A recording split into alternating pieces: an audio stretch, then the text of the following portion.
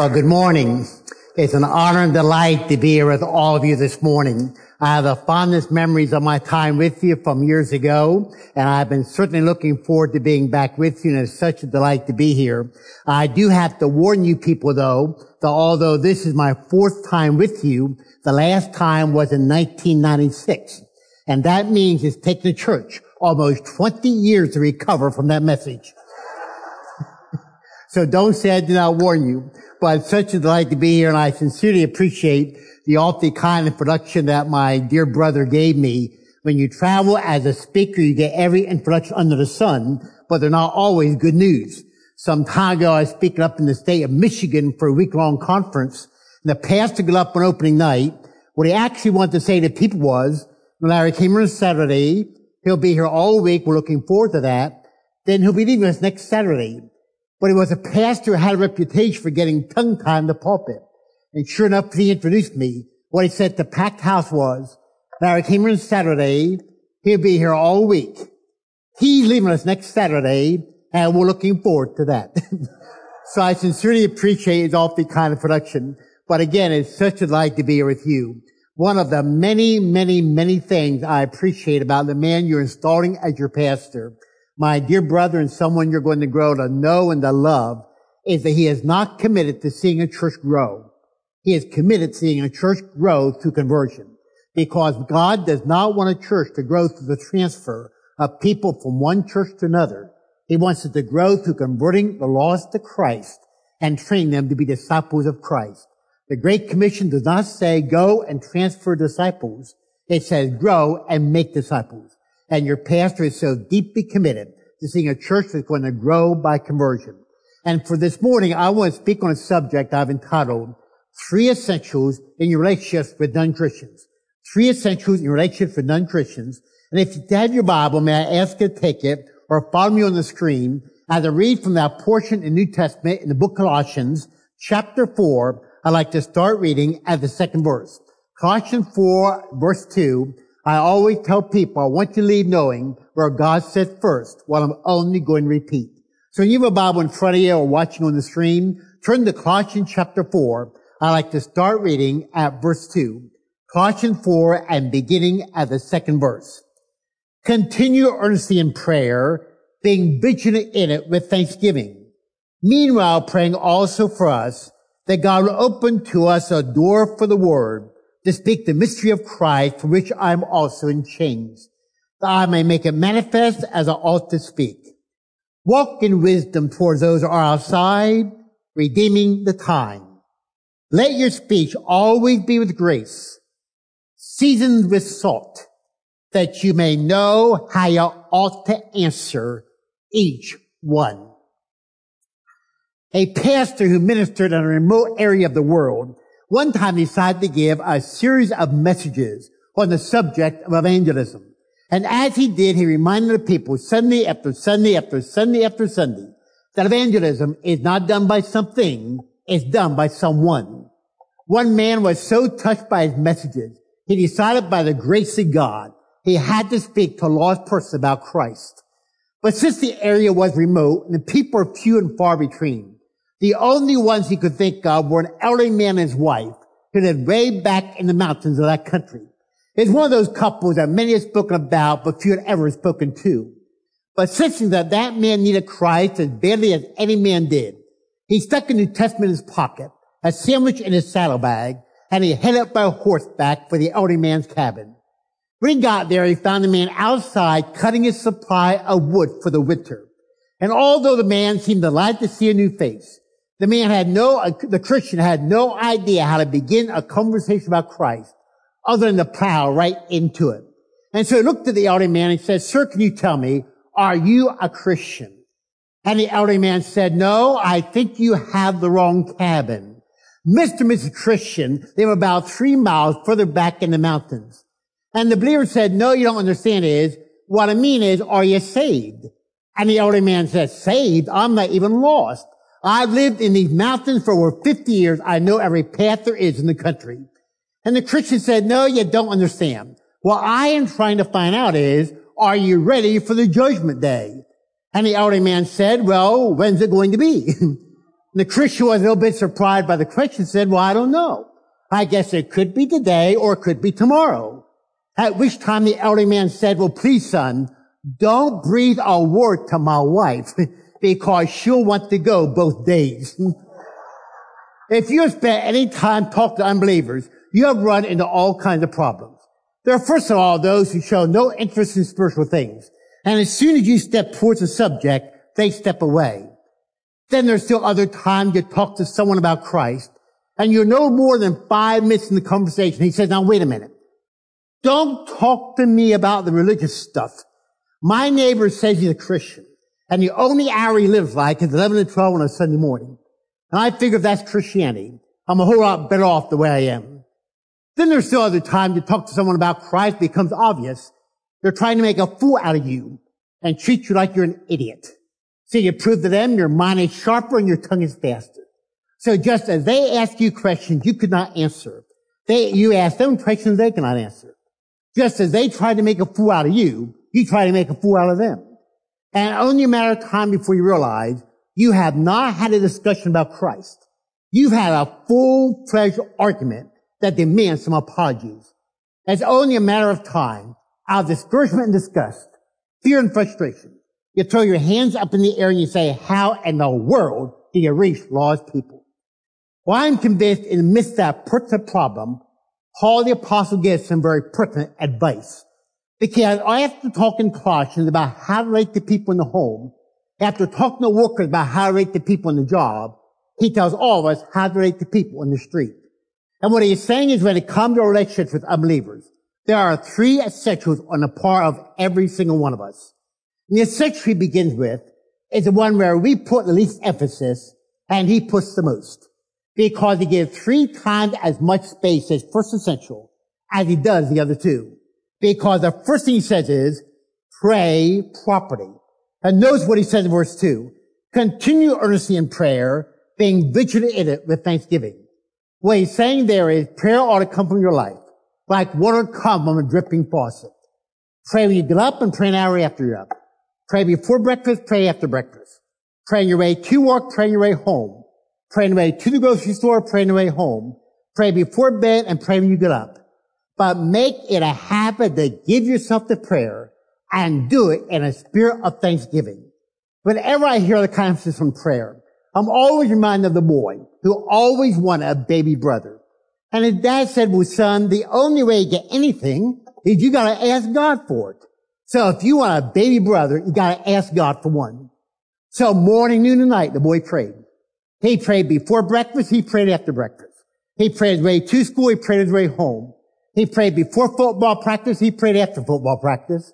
There was never an hour he did not pray. But after 1 week of praying, he still did not have his baby brother. So he said, this is obviously not doing any good.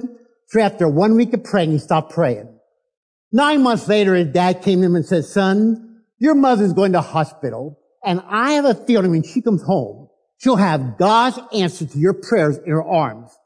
And sure enough, the mother went to the hospital and she came home, but she did not have 1 baby brother in her arms. She had 2, a beautiful set of twins.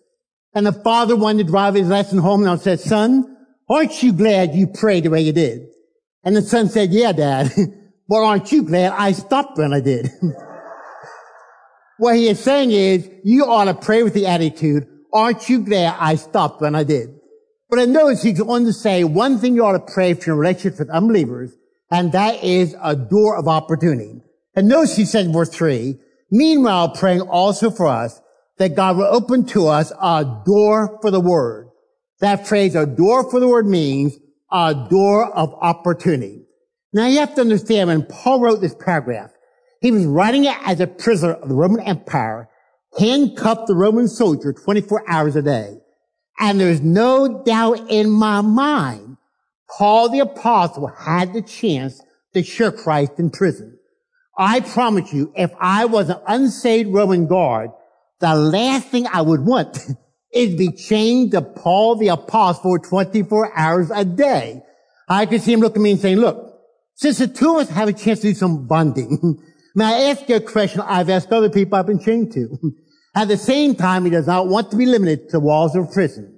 So thinking of himself and all his associates, he says, pray that God will give a door of opportunity. He even says in verse 4, that I might make it manifest as I ought to speak. Paul wanted to make it manifest the entire world that Christ alone was the only way to heaven. So he said, pray that God will give a door of opportunity. And the first thing he says is, pray properly. And when someone comes to me and they say, we want so much to talk to so-and-so about Christ, but the opportunity is never there. Well, the first thing that I ask him is, have you asked God to give you a door of opportunity? You need to pray properly. We have a son who's now 32 years old, but when he was about 5 or 6 years old, he decided if his dad was going to be an evangelist, then he would be one too. And besides that, he is a people person who has never met a stranger. And besides that, he is very intelligent. No, I can say that and nobody can accuse me of bragging because our son is adopted. In fact, some friends of ours said some time ago, your son is so intelligent, you can tell he's adopted.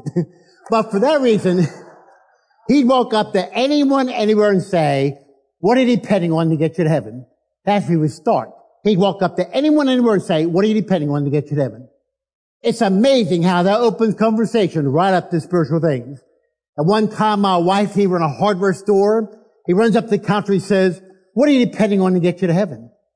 Man was surprised how abruptly the question came up. He said, well, I go to church. I live good. I try to do what's right. And David looked at my wife and he said, he ain't going to make it. At that point, my wife had a door of opportunity.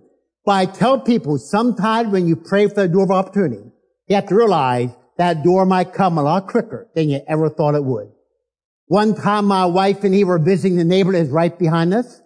And David whispered to my wife, is she a Christian? And my wife whispered back, Daddy and I don't know. We've been asking God to give us an opportunity to find out. David decided this was his door of opportunity. And so he looked at her and said, what are you depending on to get you to heaven? And she said, well, Jesus Christ. He said, Christ plus works for Christ alone. And she looked at him and she said, would you please explain what it means to be born again? And Tammy led her to Jesus. He's saying, pray properly. Ask God to give you a door of opportunity. Pray properly. But sometimes what hinders us, our relationship with non-Christians, is the life we live around them. Nietzsche, who was famous years ago for saying God is dead, one time said, show me first that you are redeemed, and then I'll listen to you talk about your Redeemer. And one reason there are so many callous sinners is there are too many careless saints. So therefore, having said pray properly, the second thing he says is live properly. And notice what he says there in verse 5. Walk in wisdom towards those that are outside, redeeming the time.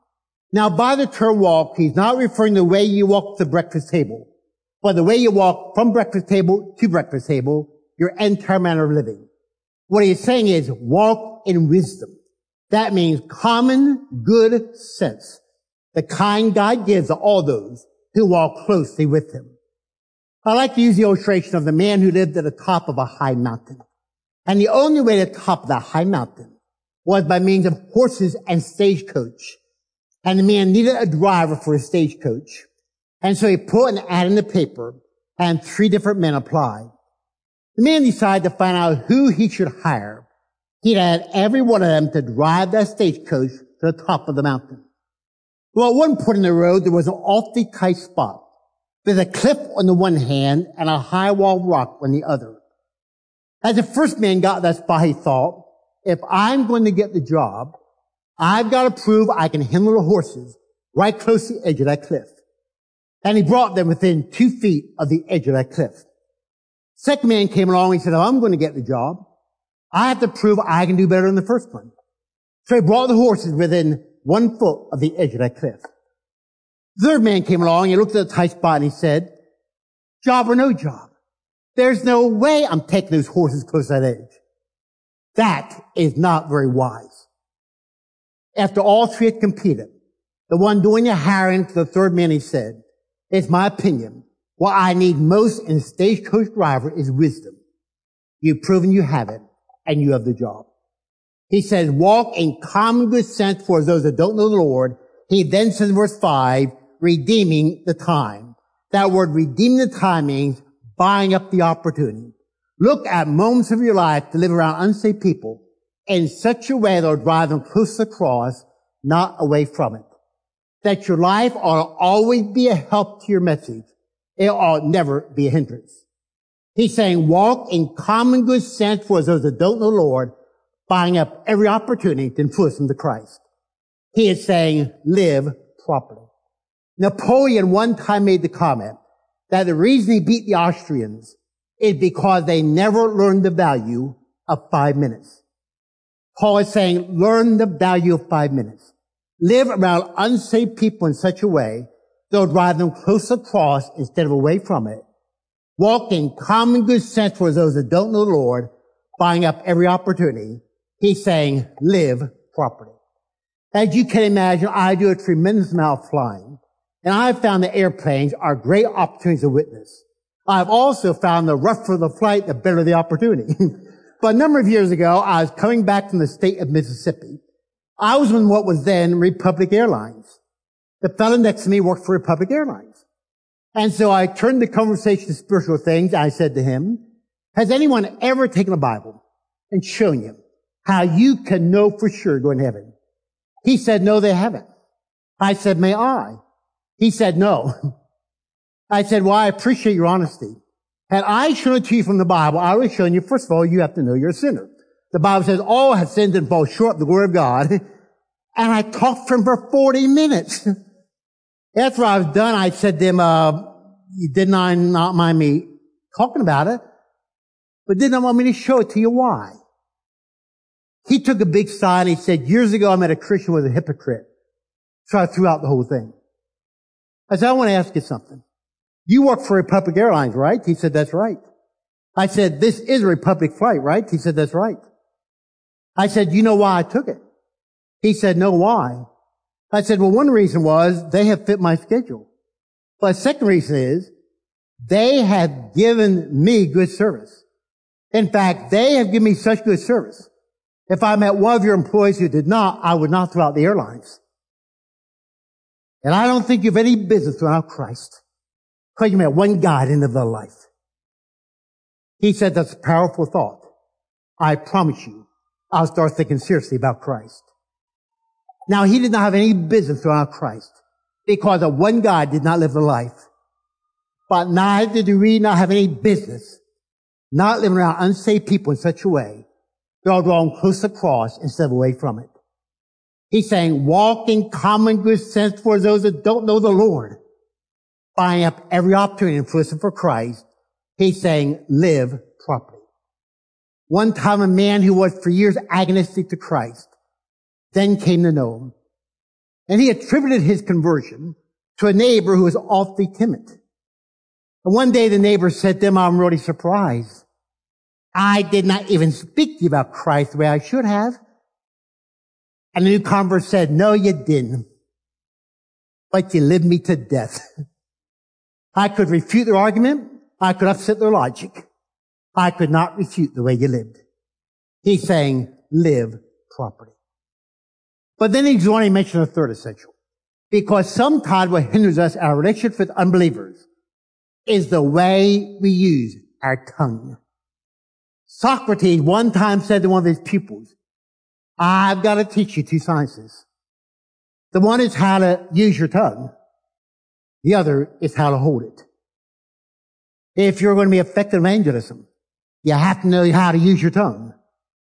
But you also better know how to hold it. So having said, pray properly and live properly, he then says, speak properly. And look what he says in verse 6. Let your speech always be with grace, seasoned with salt, that you may know how you ought to answer each one.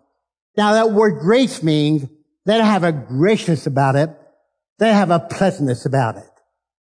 One time a woman went to see a doctor. The doctor wanted to know if she had gone to see anyone else before coming to see him. And she said, no, but I did go to see my pharmacist.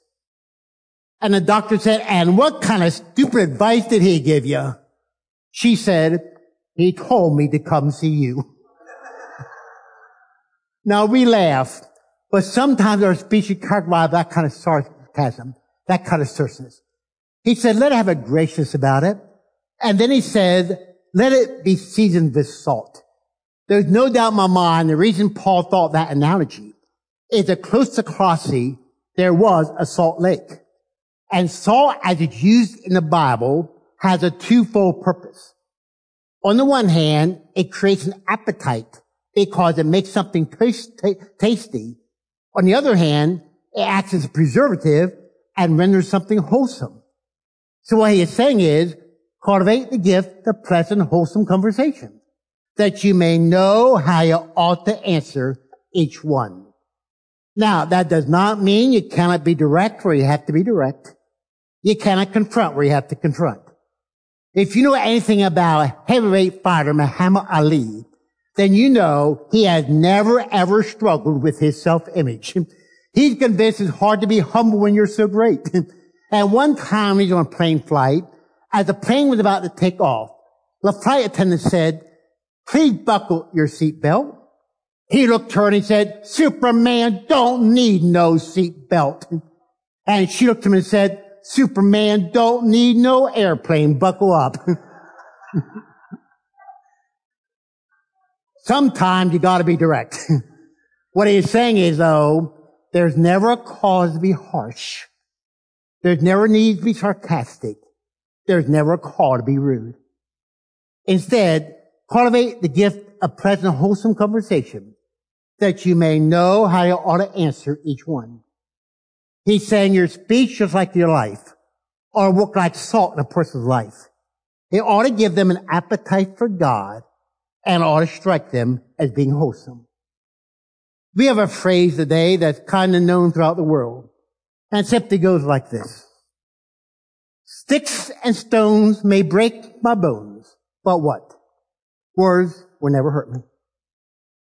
Paul's saying, no, they may not hurt you, but they may hurt the person to whom you're speaking and the cause you represent. So you're far wiser to choose what you say instead of saying what you choose.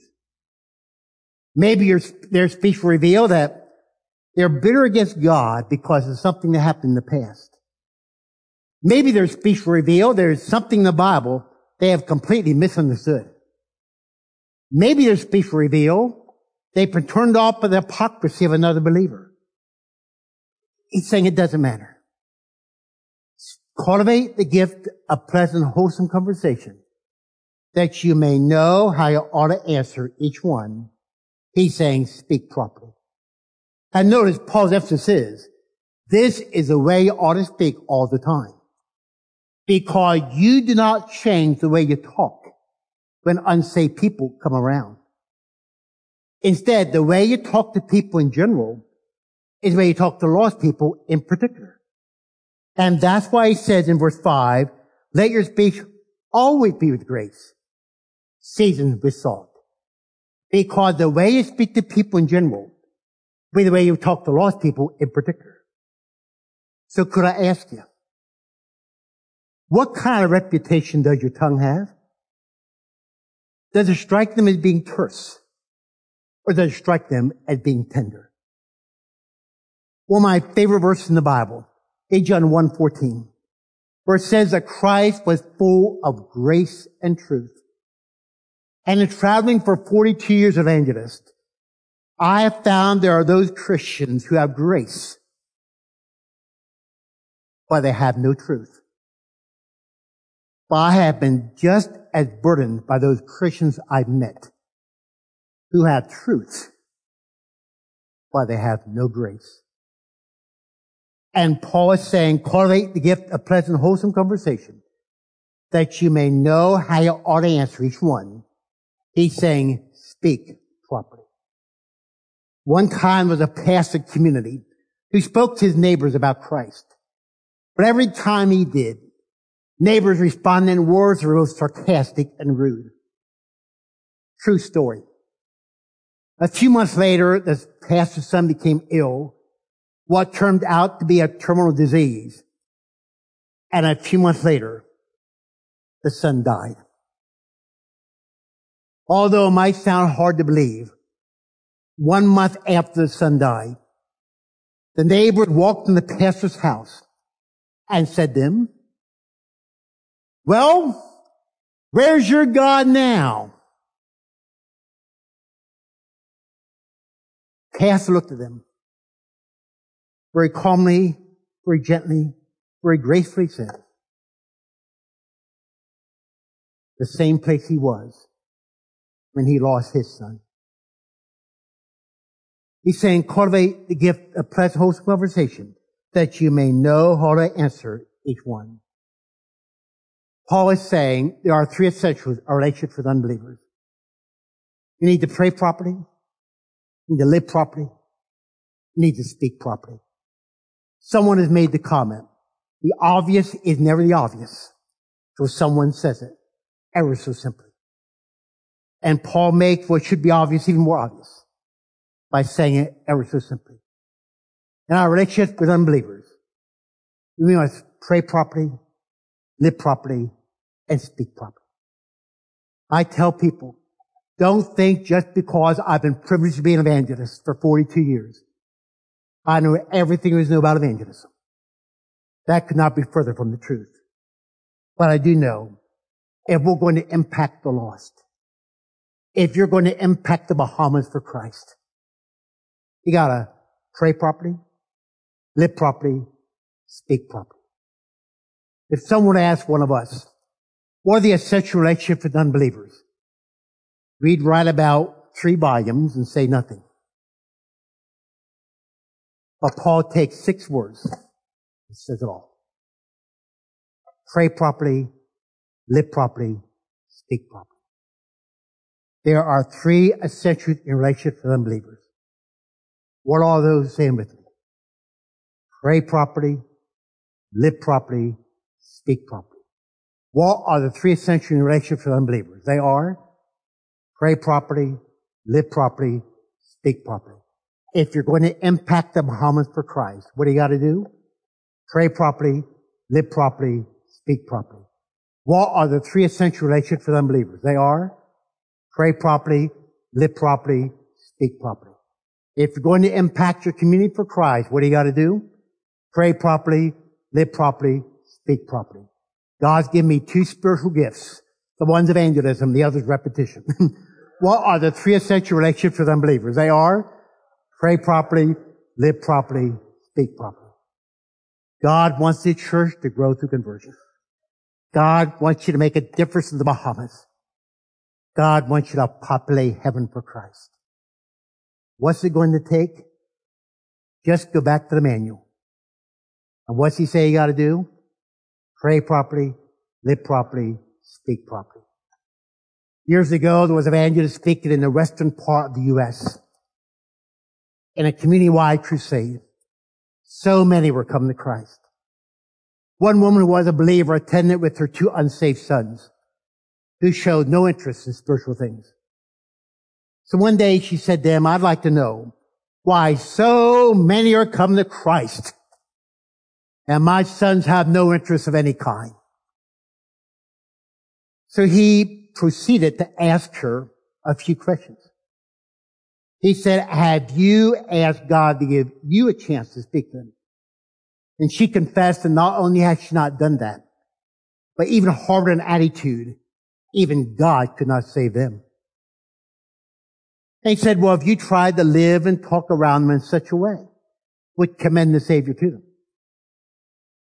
She confessed that not only did she not do that, but she was very bitter against them because of things they had done to her.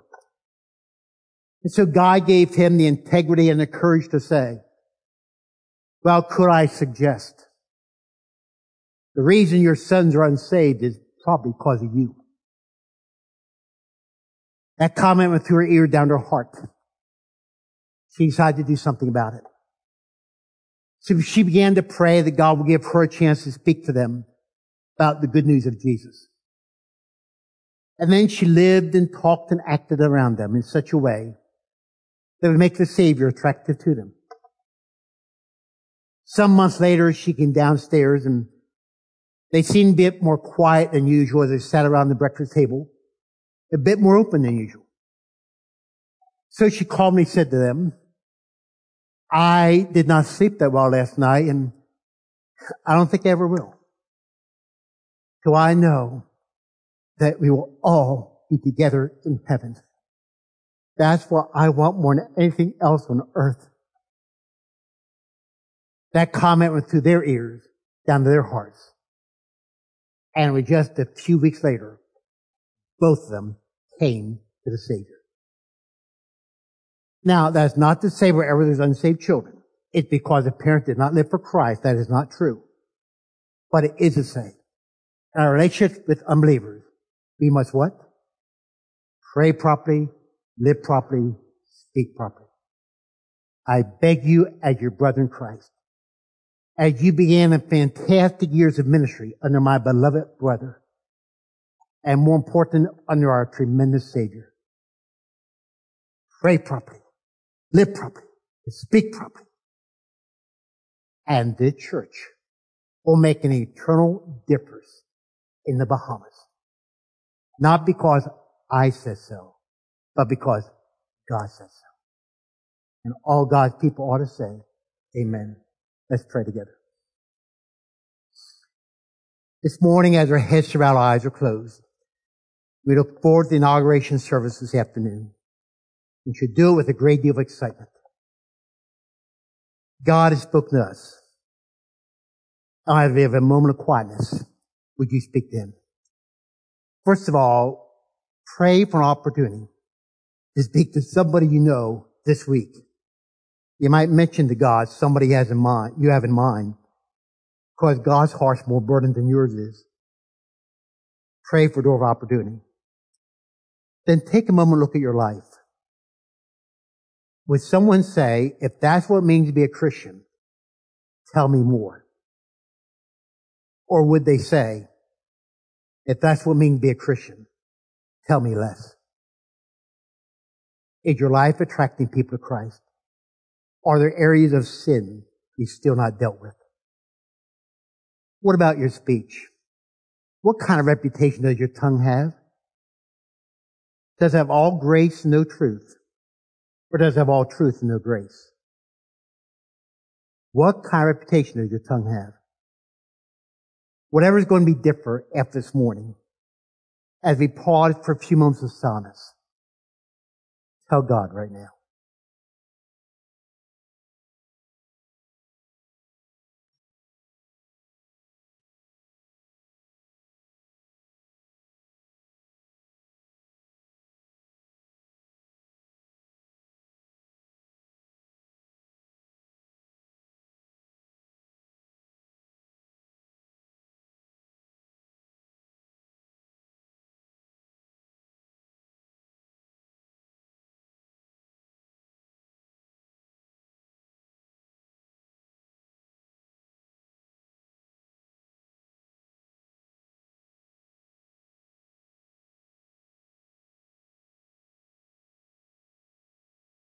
Our gracious Father,